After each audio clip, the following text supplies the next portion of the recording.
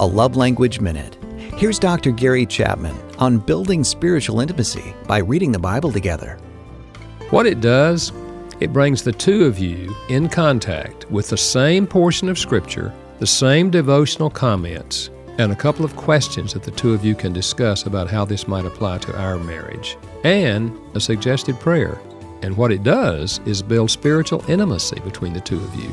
You're sharing your spiritual journey with each other. It's an organized way to get the two of you talking about spiritual things that you would not have talked about if you had not been exposed to that particular passage of Scripture and those particular comments.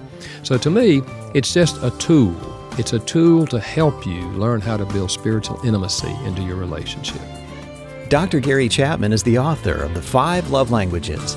For more resources, go to startmarriageright.com.